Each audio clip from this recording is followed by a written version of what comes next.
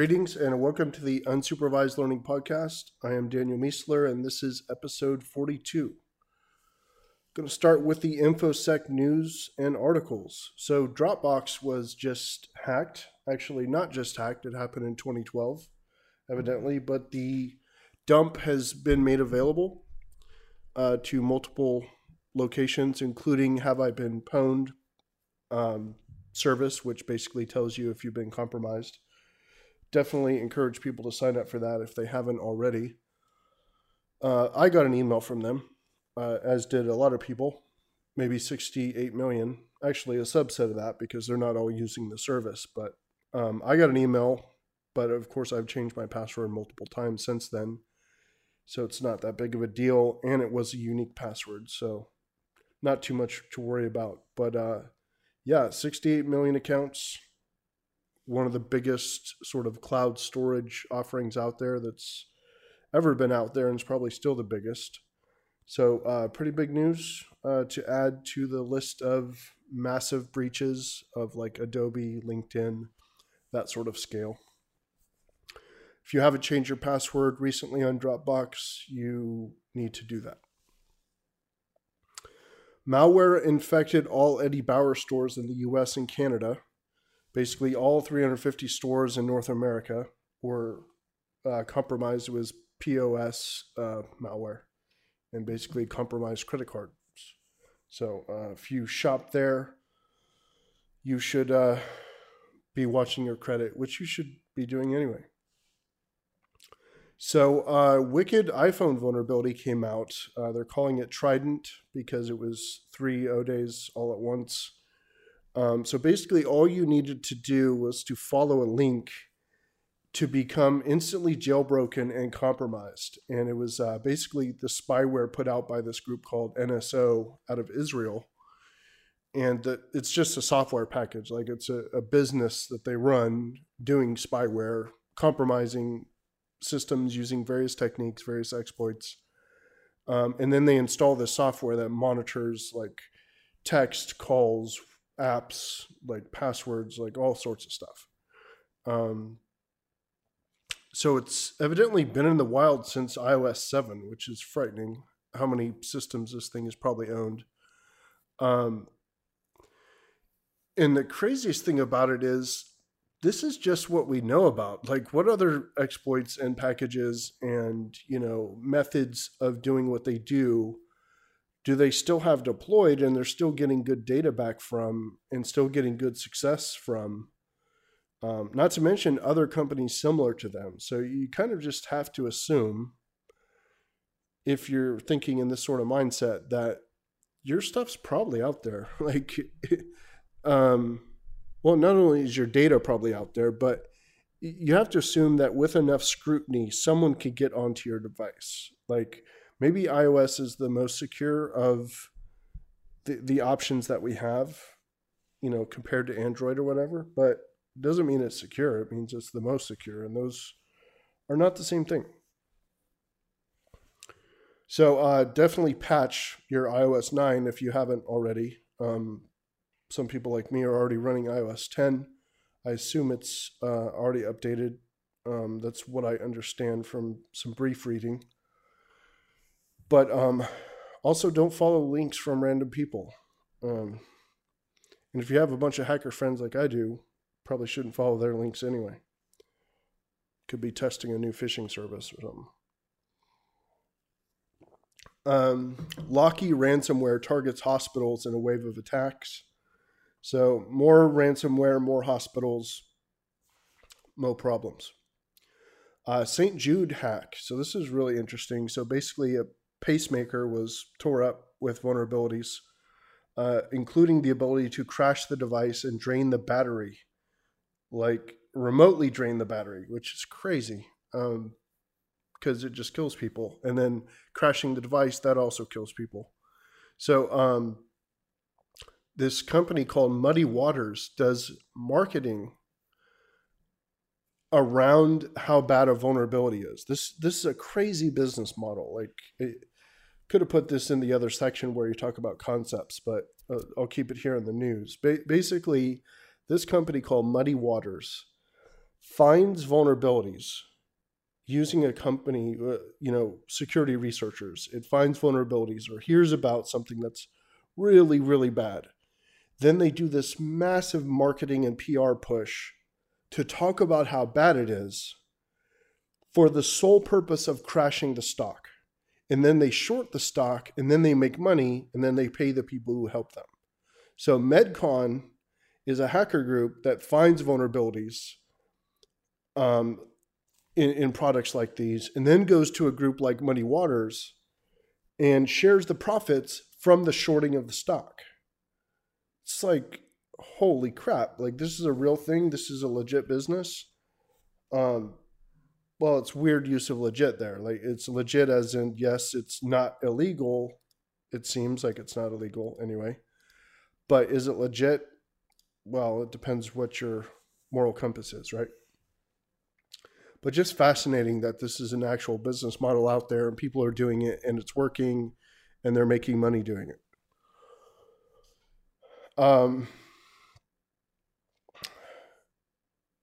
WeKey technology can detect keystrokes. So this is pretty cool. So it's using multiple wireless antennas and receivers. And this is my understanding. 97% accurate in the lab. You basically had to type fairly slow. In the real world, with lots of people walking around and stuff, it was more like 77% accurate instead of 97%. But the wireless technology, based on broadcasting and receiving, can tell the difference between like keys being up or down. This is my understanding of the research. Fascinating stuff. So basically, if you have enough knowledge of the signals in the area, just imagine extrapolating this out to, farther down the line, or you're saturating the area with enough signal, you can sort of learn and see what's happening in a room without being visually connected to it, right? Without having optical or visible light, reporting back to you. Pretty fascinating. Cisco patches O-Day flaw exposed by equation group. So we've been all through that. Basically, that group, release some O-Days for Cisco stuff. I talked about it last week, and it's been covered fairly well, so I'm not going to go into it. CrowdStrike integrates machine learning based engine into VirusTotal. So this is pretty cool. So VirusTotal a while back, they basically came out and said, you guys are using all of our stuff, but you're not giving back to the project, which was the whole point. So we're turning you off. And they basically shut off all these companies. And a lot of them, that's all they had was kind of VirusTotal with a GUI. So they freaked out. And now CrowdStrike has a cool machine learning based engine. And now they're using that engine to power or to help power VirusTotal. So they're basically giving back now, which means they can now use VirusTotal again. So that's pretty cool. Like to see more people do that and bring their IP into it and have it, go both ways. France and Germany calling for European decryption law. This is crazy and in a not good way. This is basically they're freaking out about the terrorist threat, and the way their lawmakers are responding is by saying encryption is bad and we need to be able to decrypt things. But if you follow anything by the Gruck, which you definitely should on Twitter and his blogs and the various places he talks, you can follow most of it just by looking at Twitter. But the Gruck talks a lot about how it's a shell game, right? It's not encryption. It's not the fact that we can't encrypt things that's the problem. It's the fact that we don't have enough coverage of the unencrypted stuff. We don't speak Arabic. We don't speak the languages of the people doing the damage, even if it's not Arabic. We don't have enough linguists. We don't have enough agents. We don't have enough analysts. We don't have enough core resources to just do the basic due diligence for this stuff. And if you look at the various situations, which the Gruck does a great job of breaking down, most of these attacks, they're using regular phones. They're not encrypted. They're not using some, high speed AES 512 or some shit. It's basic law enforcement, security intelligence, um, just intelligence. It's basic coverage of the fundamentals that is not being done. But the lawmakers are like, well, I want to get my name out there. I want to make a difference. Encryption is bad. Let's, pin the tail on that. And that's what they're doing. I mean, the FBI is trying to do it here, or, our government's trying to do it here in the US, and it looks like Europeans are falling for the same sort of trap. And it's very unfortunate. Multiple vulnerabilities found by IOActive and BHU routers. So IOActive, that's where I work, by the way.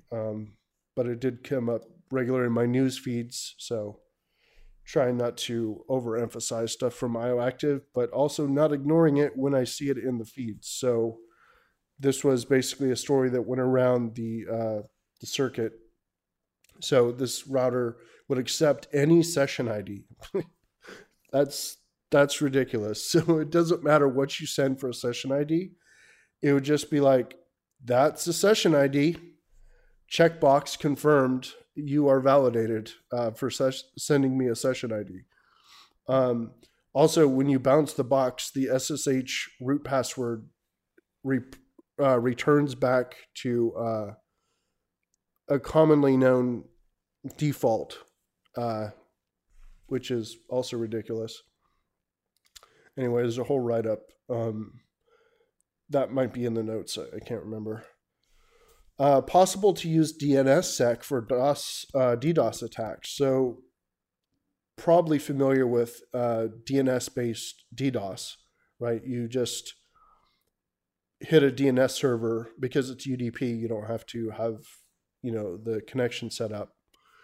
So you can spoof the source, right? So you just tell a billion DNS servers that so-and-so has a question, and then so-and-so gets melted by all the responses from a billion DNS servers.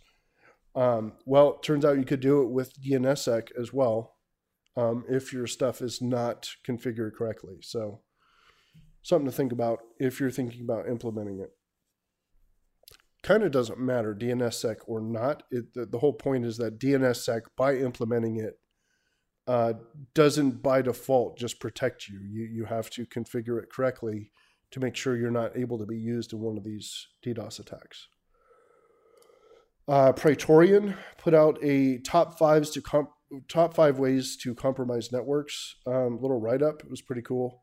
It was weak domain user passwords, name resolution attacks like WPAD, local admin attacks past the hash, clear text passwords in memory, Mimikatz, and insufficient network segmentation. It said that those were the top ones. Pretty interesting. I think I mostly agree with that list. Although my NetSec is not, where it needs to be. So I'd love to talk to people who are more NetSec-y oriented as opposed to AppSec.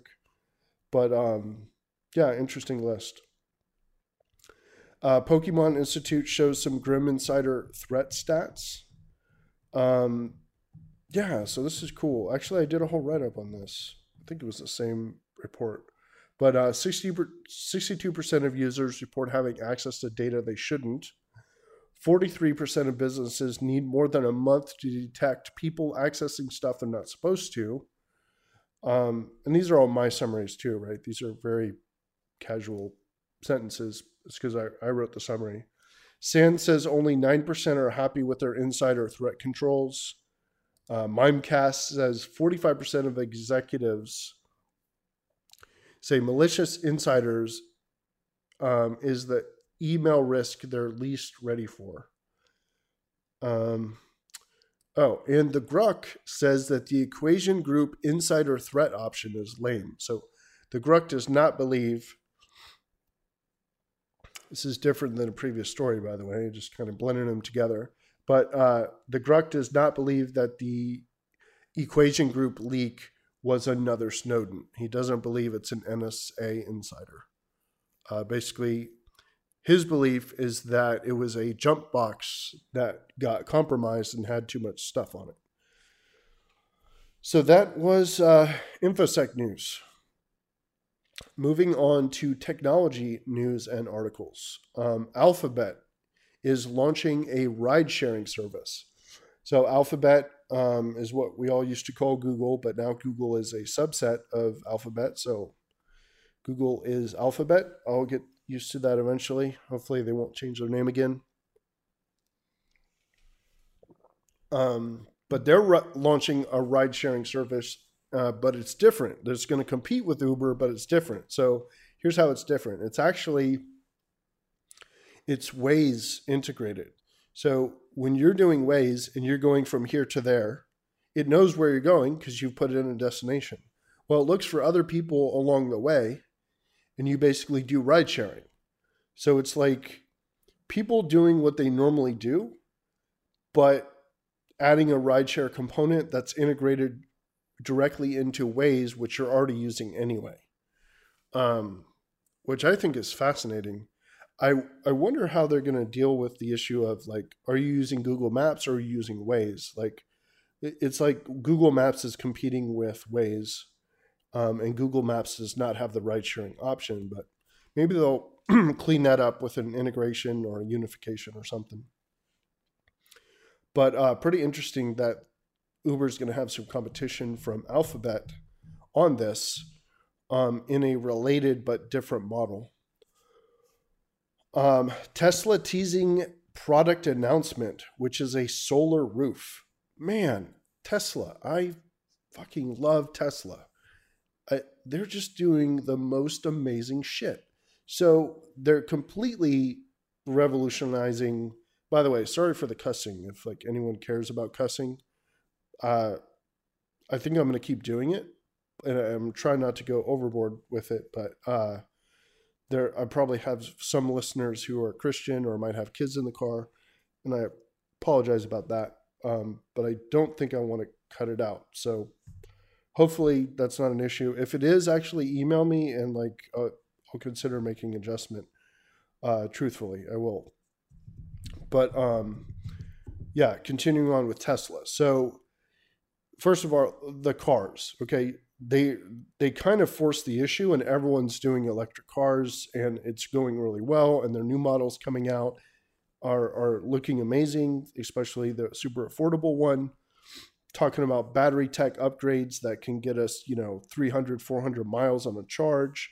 Talking about battery tech upgrades that get us like 300 miles on a few minutes of a charge. I think like Volkswagen's working on that for like 2019. So like the whole electric car thing is just booming. I think in large part because of Tesla. Then they do that house battery thing, which I've not heard much about, but I think they're having trouble like making enough or something. But a house battery where you basically have solar from wherever. Actually, it's probably going to work with the roof thing, but you have solar from whatever, or you have power coming in from wherever, and it goes into the battery. And then you have an algorithm that says, okay, when do you pay the most for electricity off the grid? And then it takes you off the grid, or you don't use energy during that time, you take it out of the battery. And then when it's super cheap, you use energy from the grid, and then you recharge overnight via whatever method, solar or wind or whatever. So it's like super awesome. You have this battery in your house, and ideally you'd be living completely off of the battery and not using the thing, or even better, you'd be charging the battery and selling energy back to the grid, right? Well, now they're teasing a new announcement, which is a solar roof. Like they're going to actually build it. They're going to deploy it. They're going to do whatever. They're going to do the Tesla for the car, but for solar roofs, which means it won't be niche. It won't be like there's 12 of them deployed for a company. It'll be like ubiquitous. And that is just epic. And it's, of course, going to probably tie to that battery, the house battery, so you can sell the energy back to the grid. Like, here's what I think. Not Tesla, Elon Musk. Well, also Tesla, but he's dead, so that's different. But Elon Musk is like who everyone cool wishes that they were when they grow up.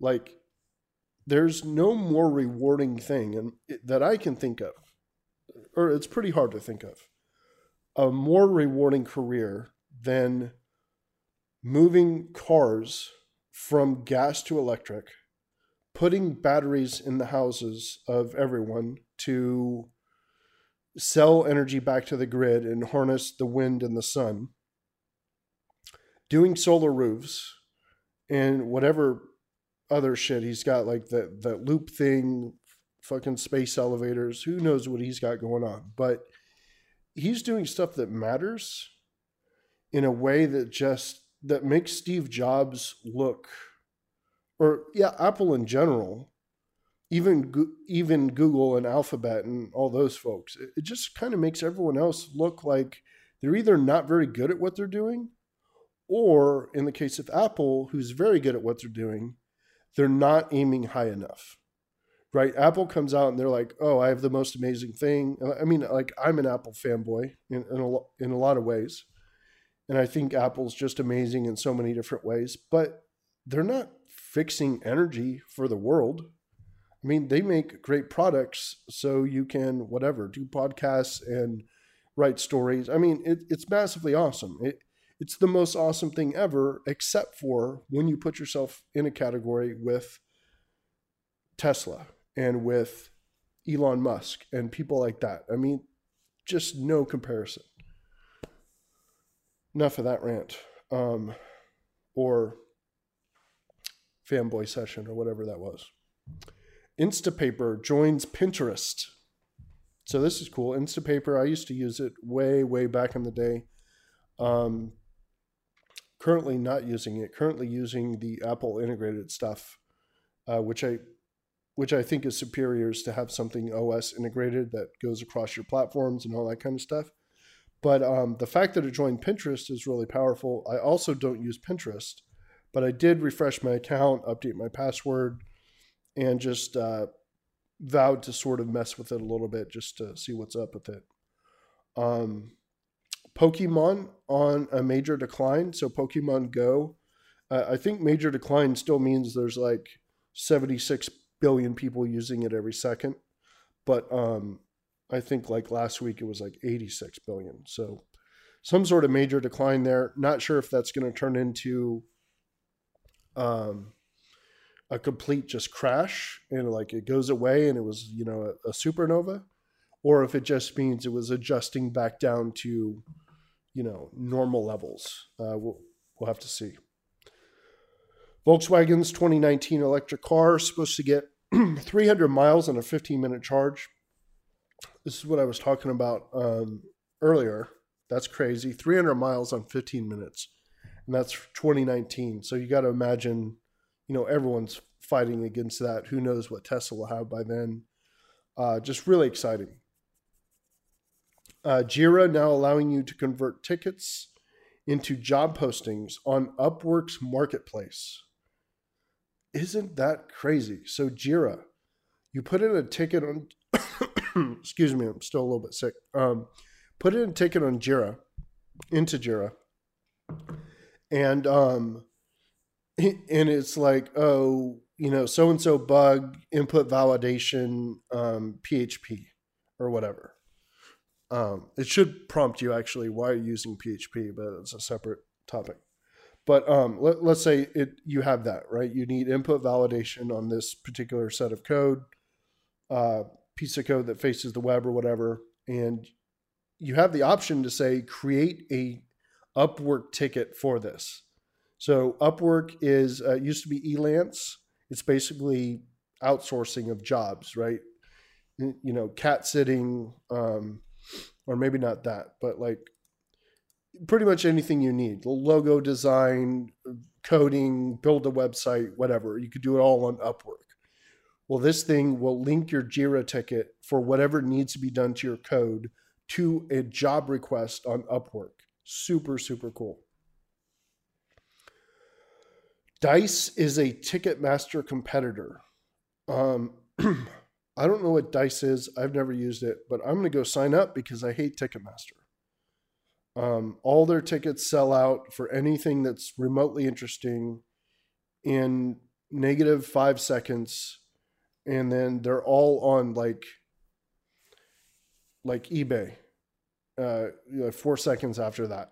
So it's, I don't know what kind of scam Ticketmaster has going, but it's super lame, and I'm glad there's a competitor.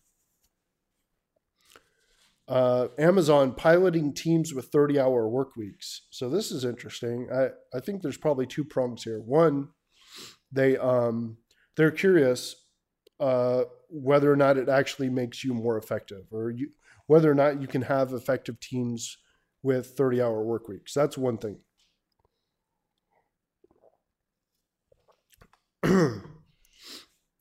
Second piece is they're getting massively flamed, and it's probably hurting their retention over how bad they are at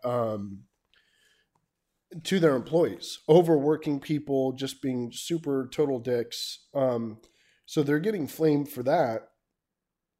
So they're probably like, "Hey, we need a PR sort of move here. What are we going to do?" So they probably came up with, "Hey, let's do this pilot. One way or another, it's going to help us. One, it makes us look like we care about work-life balance, when in fact the whole rest of their business is still doing whatever 400-hour work weeks. But they have this pilot doing 30-hour. So, but if it turns out, hey, actually the 30-hour people, it's actually the whole team. It's the manager. It's everyone. If the 30-hour teams are doing better than the 400-hour teams, maybe we actually do pivot. So I think they benefit either way. Philips Hue motion sensors for the house. So I got a bunch of Philips Hue stuff on a completely isolated network because IoT devices frighten me. Yeah, so these things, you basically put them by the front door, you put them whatever, from room to room, and as you're walking by, it's going to turn on the lights in that area. So you can actually just wake up in the middle of the night, walk around, and it'll light up the area where you're going. So super excited about that. I'll probably get a couple. Dirty network for dirty devices. Yeah, I mentioned that. So do not go and deploy this stuff without having a very, very segmented network. It's really a very bad idea. Zuckerberg demoing his own personal Jarvis for the house. So I think this month sometime, Zuckerberg is actually going to, so he has a project. He does a yearly project, which is basically to do something really cool for a yearly project. So I think last year it was learn some Mandarin. And this year it was to make like a super AI Jarvis, whatever, 2001 AI type system for his house. And when we say he was going to make it, he actually went and grabbed like 20 engineers or 200 engineers, I don't know how many people he used, from Facebook, and said, build me this. This is what I want. So that's what he had made, and it runs his house, and he's actually going to do some demoing of it. Now, I'm super excited about this because the book I'm writing and a whole bunch of blog posts and just a lot of my thinking in general is around AI and AI assistance and stuff like that. So I'm really curious to see what they come up with here, and especially how it's going to relate to the Facebook platform and the future of mobile and like tech in general, like how they're looking to pivot that AI assistant into the Facebook story, especially when they don't own a mobile platform. That's going to be fascinating to me. Excuse me. So next one, Apple News and Articles.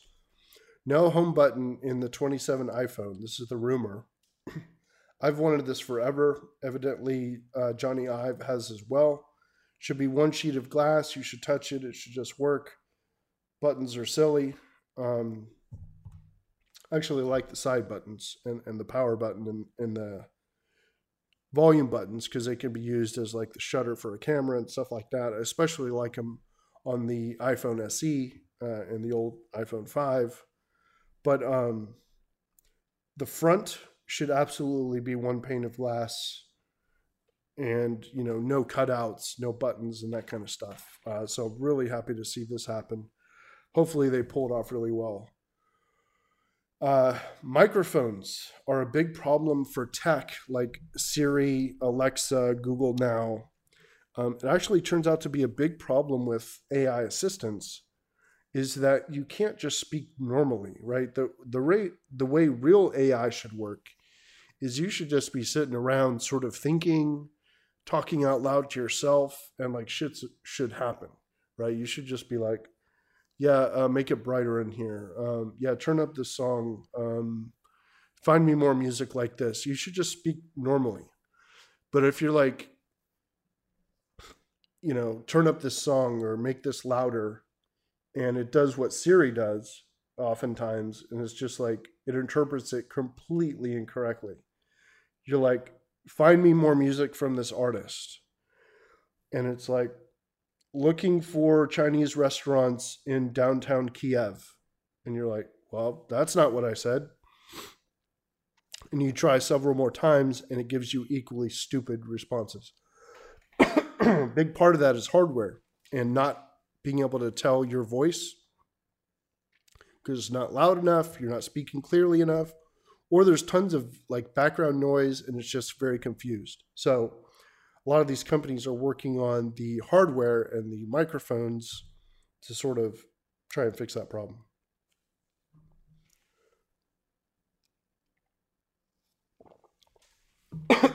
Okay, this next one is super cool. Oh my God, I can't wait for this. So Apple buys Glimpse for health record transfers. So I'm the way I'm thinking of it, they haven't called it this, but think of like Apple Pay for health information. So I never go to the doctor, which is dumb. This is not a proud thing to say.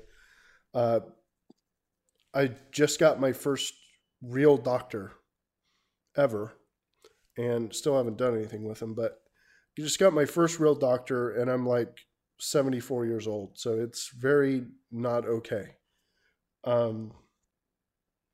But when I go in, I sometimes go to the air quote doctor, which means I go to a clinic to get like a Z-Pack because I have like a sinus infection like every year or every 2 years. And I go in, I give them my medical card or my insurance card or whatever, and they hand me a stack of papers. And I fill out all my data in like triplicate across like 5 pieces of paper. And it just infuriates me every single time. And it's always more than 6 months before I go back and they tell me to do the exact same thing. And I'm like, that's just ridiculous. Why can't I just authenticate with my thumbprint and my phone has my medical data in it? I actually wrote up a proposed like protocol for doing this a while back. I actually sent it to Dan Kaminsky, and we were chatting about it, and he was like, well, actually, I think what he said was that it was too tech focused and not user focused, but I disagree with him about that. But anyway, I have wanted to solve this problem forever. Not enough to actually work on it, but well, I did try to design that thing, but it was just a dumb blog post. But I'm so glad that it's finally starting, hopefully. I mean, I feel like the digital health records thing has been going on it's like Linux on the desktop. Like it just hasn't happened despite the fact that it was about to happen for like 12 years. Yeah, so I just can't wait to see what happens with that. I would love to go into a doctor's office or a dentist or wherever and just Apple Pay authenticate with my thumbprint or Samsung Pay, whatever phone you have. Like your phone and the cloud services connected to knows what your medical data is. It's live and updated. And the device that you're authing to via NFC, it's making a request of certain fields, right? And I think this is how the thing that I designed worked. It makes a request for certain fields. Those fields map correctly. So there has to be like a mapping, obviously, between what you have and the prompt that you get before you put your thumb there on the thing or whatever recognition, iris or face or whatever. It tells you that the recipient is requesting this information. And you're like, yep, here you go. Thumbprint, boom, right? You got it. You're done. It took 1.5 seconds or whatever, 5 seconds, instead of writing your social security number down 5 times and handing it to someone who makes, $0 per hour and doesn't give a crap about anything that you're doing with your data, right? It's just ridiculous. Who knows what they're doing with that stuff, especially at a clinic. Like, it's just ridiculous. All right, so that's the medical device one. Apple may be building micro LED technology for 2017 and beyond. That's super cool, kind of. I imagine, so here's what it is. It's basically supposed to be better than OLED. It's a micro LED. They're talking about 1 micron to like 10 microns in size. That is truly micro. Very small. Evidently, it's hard to make, and they're still working on it, but they're talking about maybe 2017. So it could be that the iPhone 8, which is, by the way, the 10-year anniversary, next year is going to be the big, big, big iPhone. This one is kind of a meh, partial upgrade. Like the giant one will have a dual lens camera and maybe 3 gigs of RAM or whatever, but it's going to be minor compared to the next year. But that could include this micro LED display, which will be even better than OLED. And Apple devices don't even have OLED yet. Samsung has had it forever. So, except for the Apple Watch, it does have OLED.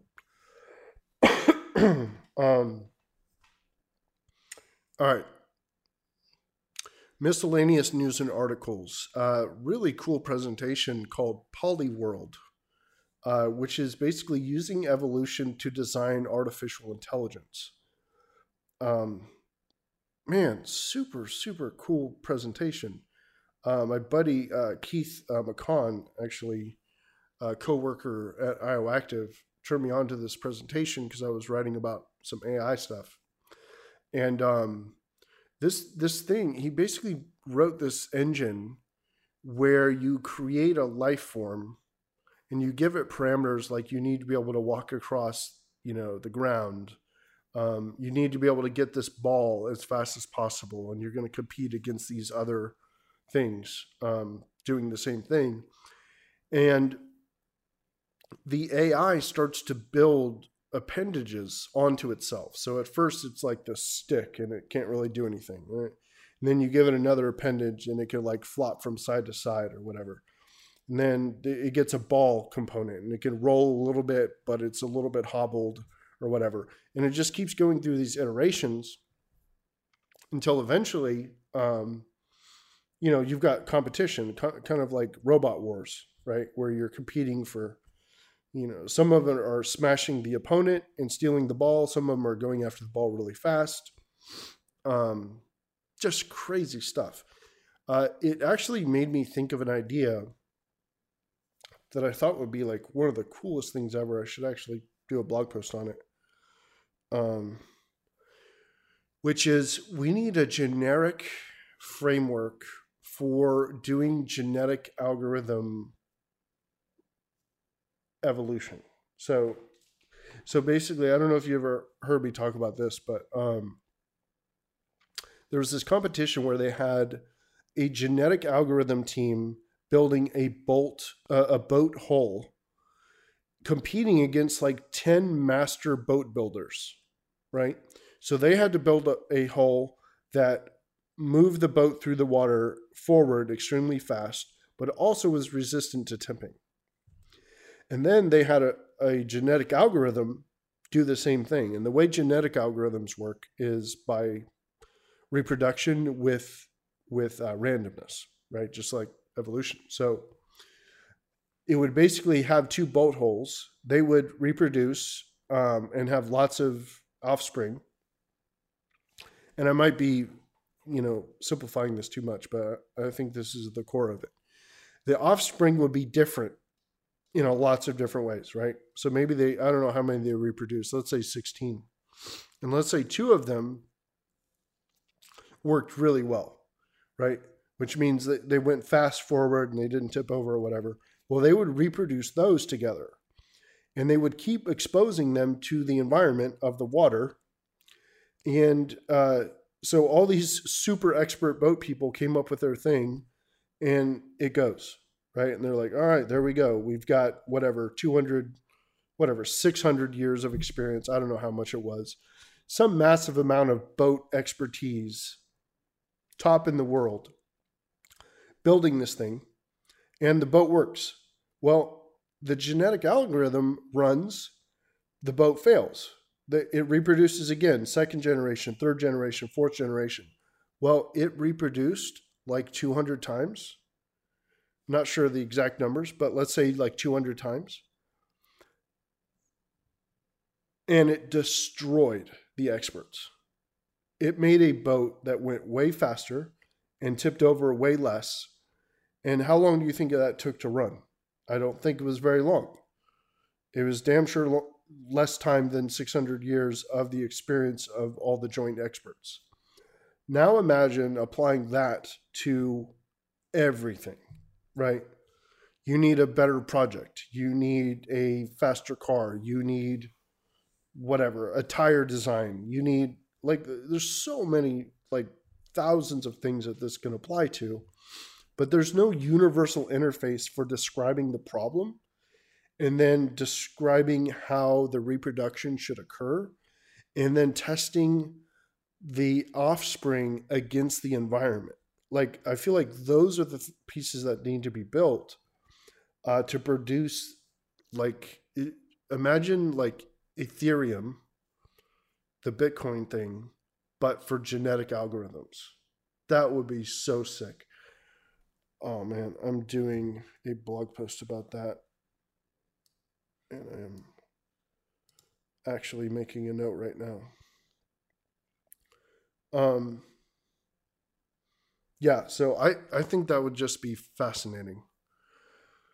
My voice is killing me right now. All right, exploring ideas. I'm going to go through this fast because I'm dying right now. But security matrices. So one of the things I'm doing on the OWASP IoT project is I'm looking to link together the story and narrative around how attacks happen and then use taxonomies to link together the various pieces. So for example, attack surfaces, threats, and vulnerabilities, and then potential impacts. So I'm going to say, if you attack this attack surface, whatever it is, let's say firmware, the firmware attack surface, the threat would be that you find a clear text password just sitting in a default file in the file system, and it's unencrypted, and now you know how to get root access to the system. What is the vulnerability? Clear text password present on file system or something like that, right? What is the impact? Attacker can use this to log into 26 million devices of this type on the internet because the thing was found.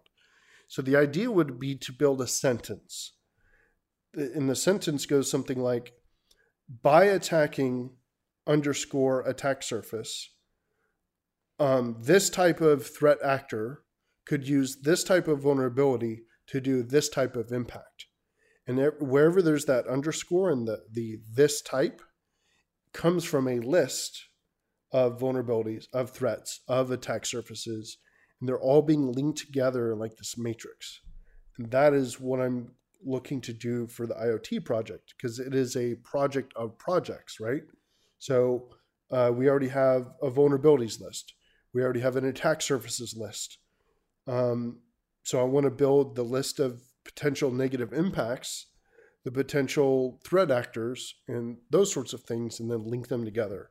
I'm also working on a similar project with Jason Haddix on game security, and we're designing that thing the exact same way, right? So attack surface is the local file system. And if you modify the local file system, you can have infinite life. If you have infinite life, you can go around and kill everyone. Or let's say you have infinite damage on your weapon and you can go through and kill everyone. Well, what does that do? That makes everyone pissed off that the game got hacked. They stop playing. What happens when they stop playing? Your company goes out of business. So you link these things together across attack surface, threat, vulnerability, and you could tell a story that I think would be super cool for these type of projects. Unbranded future vision. So the idea here is that there's a blog post I just put up. The idea here is that if you want to think about the future, think about a future that is so far advanced that there is no branding on the cool shit that's there. That it's so integrated into society that you don't even really notice, or none of the people in that society really even notice it anymore. Good example of this would be like a Star Trek door that opens, opens from the center out to the edges. And then when you walk through, it closes back towards the center, right? Now, who invented that? Probably some company. Maybe they made some money off of it. I don't know. Maybe they're all socialists by then. I have no idea. But the point is, when someone walks up to a door, they just expect that to happen, right? And there's no thing like, power door provided by Verizon. That shit doesn't exist, right? So the idea is to think about those sorts of things. An example I have in there is like you leave work and you talk to your thing and you say, hey, order me some takeout. You're talking to your personal assistant. You say, order me some takeout. I want it ready when I get home. And I'm going to watch this movie when I get home and blah, blah, blah. And all that stuff. You're imagining this scene taking place in a movie. And this person is just in the car, a driverless car. And they're like, yeah, I'm going to watch this movie and tell Cheryl that I'll see her in the morning at 9 a.m. And you're just talking to your personal assistant. And all these things are happening. You get home. The movie is displayed on the wall. Your takeout is waiting for you. You sit down for your meal. And you're showing all these things happening. The actor is not even phased in the slightest. They're just talking normally and shit is happening. That is the way we should design technology.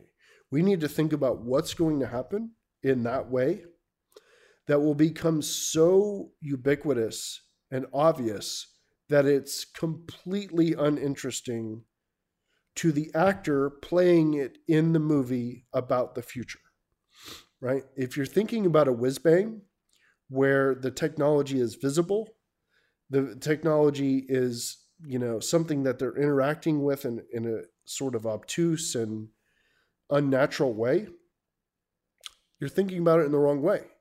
The technology should be invisible and ignored and obvious to anyone from that society. And that is the tech that we should be building. Next one, unsubscribe risk. This one is a crazy one. I did a tweet a while back about how often as a security person or an IT person, when you get an email and it's like, hey, come to this conference. I noticed you stopped by the conference last year and you should come by this. And oh, and by the way, we got this data sheet you should download. And you're like, man, this is the fourth time they sent me this week. These guys are spammers. scroll to the bottom, unsubscribe. Boom. How many times do you do that? A week, a month, or a year? A lot.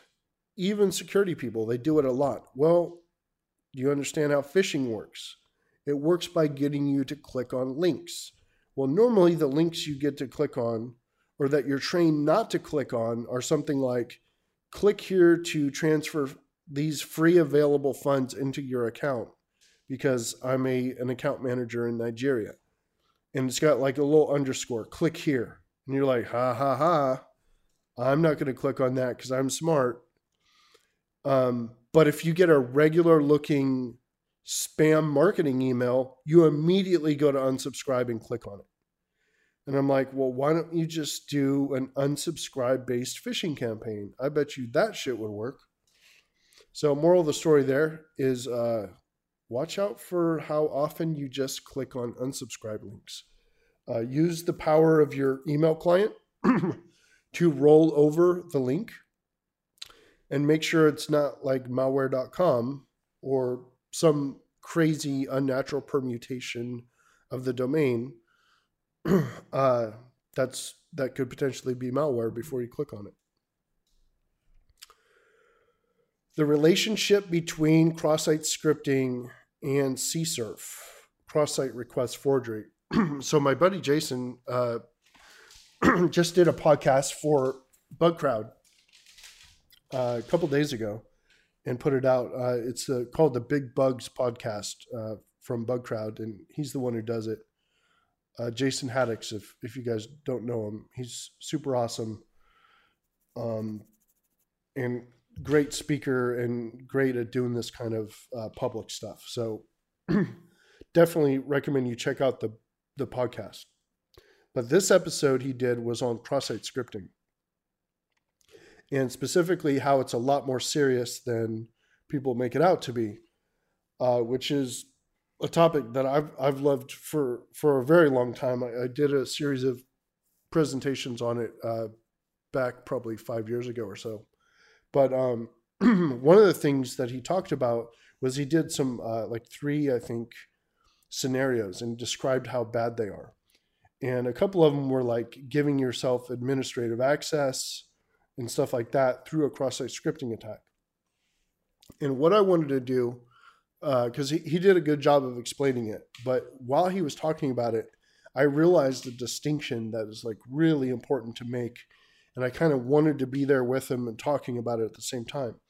But the distinction is this, because this is really, really cool. Basically, there's 2 steps to a really advanced, nasty attack of this type. So imagine yourself inside of an admin portal for a system that is multi-user. And this was one of his examples, was like a multi-user system. Imagine you're in this thing and you're an admin, okay? So it's one of the buttons there is create new user. Well, you go to create new user and it pops up a bunch of fields. You fill them in and you submit a post. The post request goes and creates the user in the database, sets a password, whatever it does. But here's the crazy part. It's just JavaScript. That's what it is. It's JavaScript. It's a JavaScript request sent via post, usually in a lot of these portals, that creates this user and gives it like whatever access. Let's say that in the create user field, it had a checkbox for access level. And it had the boxes, user, advanced user, admin. When you click admin, what do you think that is? More JavaScript, right? That's all it is. So you can capture this request, say in Burp or whatever. You could look at it and you see, well, I'm just filling out these fields. That's all it is. Well, his whole point, and the whole point of how serious this could be, is that you could use this to automatically grant yourself credentials and privileges and access to systems and compromise them using JavaScript. Now, he also talked about chaining them with like CSRF. And this is where I wanted to get involved, because it's where I figured out where the distinction is. Here's the really cool part. The CSRF piece is the step one that allows you to make the request. Okay. The CSRF is what makes it so that when you send, by the way, the best name for this is JavaScript injection or forced JavaScript execution. I'm actually starting to lean towards JavaScript injection only because you could do capital J, capital S, lowercase I, like SQL, SQLI. So JSI. That is a way better name for cross-site scripting than cross-site scripting. But anyway, let's say you have this attack, you have it put into JavaScript, and you get someone to click on it. Well, it's going to go and make a request coming from that user. Of course, that is what has to work. That request coming from that user has to be accepted by the server to go and run. Now, if you have JavaScript, or if you have CSRF protection, that's probably not going to work, right? Because they're not going to necessarily send, and probably won't send or shouldn't send, the CSRF token that's required to make that request get accepted and executed. So CSRF is the avenue of getting the payload to run. If you don't have the CSRF, it doesn't work, right? Let's assume that it does work. Let's say there's no CSRF protection, and now you could write in, and now you're executing. Well, now you're just running JavaScript, and you have to sequence it correctly, and hopefully, ideally, it's only one step and not like 4 steps or something. But there's actually techniques you could use to do multi-step as well. But the second piece is the reproduction of that legitimate JavaScript event that creates a user.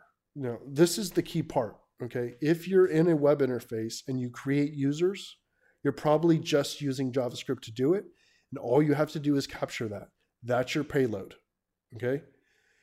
Then you link that to a request that comes from someone, hopefully bypass or just get through because they don't have any CSRF protection, and then you're good. But it's the two pieces. First, the CSRF attack, and then the payload being the XSS. And I think the chaining of those two, it's really important to realize that they are distinct. And that the legitimate action that you want to take within the platform is your payload for the cross-site scripting, which I wish was called JSI. So that's it for exploring ideas. Again, definitely go check out the Big Bugs podcast with Jason. So some InfoSec tools. Dawn Scanner is a Ruby auditing tool. Yauso is a web app assessment tool. Needle is an open source framework for testing iOS apps. And PSHTT is an HTTPS best practices scanner, and it's command line based. So think kind of like a Qualys scanner or whatever, but command line. InfoSec projects, this one's cool, APT Notes. So it's GitHub, got the link here. It's basically a whole bunch of collected papers and notes and analysis on the various APT campaigns that have been out there. It's like the actors, the tools that they use, super cool. Tech projects, this one I absolutely love. It's called HipCoo or HypeCoo. Yeah, probably HypeCoo because it's actually turning any IP address, including IPv6, into a haiku. So it's definitely HypeCoo because rhymes with haiku. So the idea is if you have like an IPv6 IP, they're so hard to remember, but you could actually just put it into this tool and it will turn it into a haiku for you. Now, that's not actually practical in any way, but I still think it's awesome. InfoSec reports. So Ponymon put out a AppSec report, and I did analysis of that on on the blog under my security report analysis series. The results would not be surprising to anyone in AppSec. It's still a decent read, and I recommend you check out the summary on the blog, but it's going to be remarkably unsurprising. AppSec is not funded. It's funded way less than NetSec. People don't know where their apps are. It's basically a exercise in depression. InfoSec Talks, the Black Hat 2016 videos are up. Got the link there to the YouTube. Announcements. So I am epically close to finishing this book and publishing it on Amazon. I just learned the difference between copy editing and proofreading.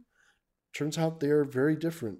Proofreading is fixing what you've written in terms of basic mistakes. So like you left off an apostrophe or you have an extra one, the difference between it is and it's and that kind of stuff.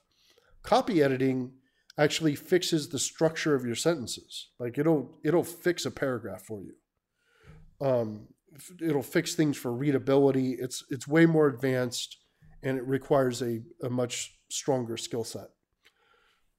So I imagine like an editor would go through phases of first you learn how to proofread, then you learn how to copy edit. And then there's a level above that, which is like, yeah, everything you wrote here is wrong. Let me rewrite it for you. But those things are very different. Recommended content. There's a presentation on SlideShare called Assholes Are Killing Your Project. I did a blog post about it called Total Cost of Asshole. It is the coolest thing. If you have someone in your org who's mean to people, rude, maybe they have some sort of ego or they have some sort of reputation or they think they're cool or whatever. They think they're famous. They're, air quote, rock star or whatever.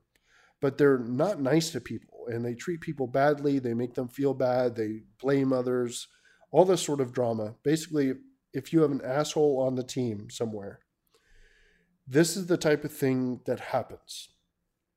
48% of people decrease their effort. 47% of people worked less. 38% dropped their quality. 66% declined in performance. This is like for team members that are on the team with the asshole. 80% lost time worrying, 63% lost time avoiding them, 78% became less committed, 25% quit, and 20% of witnesses to the person quitting quit as well. So this is known as the total cost of asshole. And the basic idea goes like this. If you have an asshole like this, they tend to be good at something. They're either good at talking or they actually have some valid skill. But the lesson for this presentation, which I really believe in, is they are probably costing you way more than you're getting from their actual skill or set of skills. The odds are that they're so poisonous to everyone else that you should just get rid of them. Or give them a come to Jesus talk and turn their life around and hopefully fix it. But you can't just let it continue. All right. Inspiration.